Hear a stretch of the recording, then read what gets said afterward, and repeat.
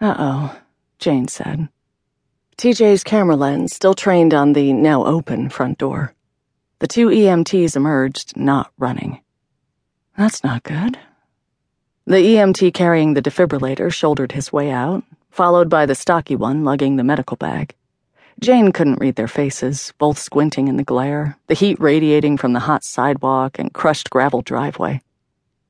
The ambulance siren was off, but the red light on the hood swirled silently through the sunshine. The ambulance, rear double doors flapped open, poised for a fast getaway to Mass General. But the two EMTs stopped, put their bags down, stood on the porch. Whatever happened, it's over, Jane said. Come on, Teach, let's get closer. Sorry this is taking so long, your shoulder must be killing you. But look, the guy's radioing now. Can you hear what he's saying? Jane followed behind TJ, straining to grasp the EMT's words as he transmitted over the sputtering two-way radio.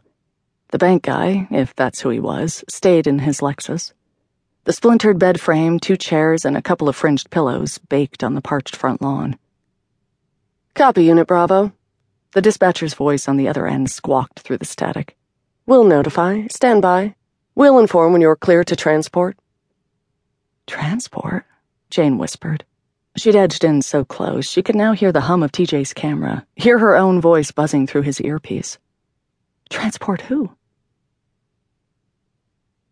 You gonna answer that?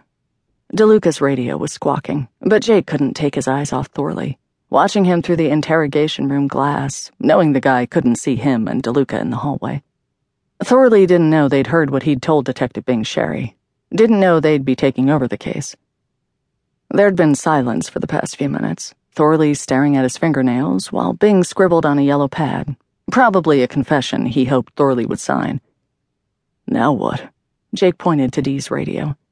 DeLuca's two-way beeped again from its leather pouch. Dispatch calling. We shall see. DeLuca keyed the mic. DeLuca? Jake, cell phone to his ear, was still waiting for Dr. Nathaniel Frasca. After blowing open the Memphis copycat sniper case, Frasca had been called to D.C. to be a big-time consultant for the feds. He'd have to rib supposedly retired Frasca about that when they finally connected. Plus, Frasca still owed Jake a beer from the Stockbridge Street murder. The young woman the state troopers had browbeaten into a false confession was now back home with her family. The real bad guy, thanks to Jake and the veteran Frasca, was in the slammer for a good long stretch. DeLuca's two-way radio buzzed static again. Detective DeLuca, do you copy? Dispatch's voice came through. What's your location? This is DeLuca, like I said. Detective Brogan and I are downtown, 2 floors above where you are. Jake rolled his eyes. DeLuca was always a trip on the radio. Yes, ma'am, Jake said into his cell. Yes, I'll continue to hold. Yes, Brogan, Brogan, in Boston. Dr. Frasca actually knows who.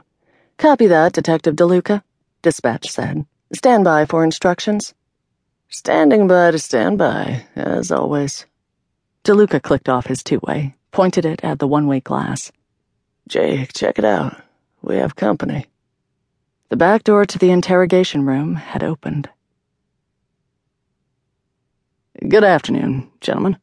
Peter Hardesty closed the interrogation room door behind him, plunked his leather briefcase on the metal table, held out a hand. He'd already heard the cops were calling this guy the Confessor.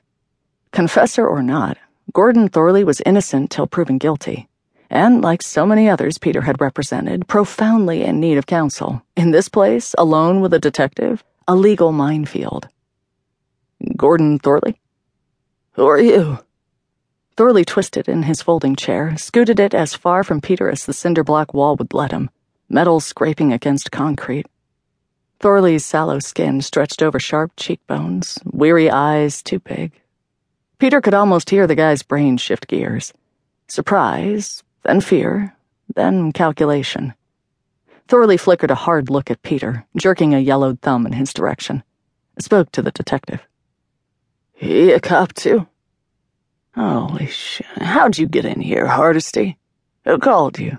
Mr. Thorley here hasn't asked for a lawyer. Peter recognized the plainclothes detective in the weary brown suit and ugly tie.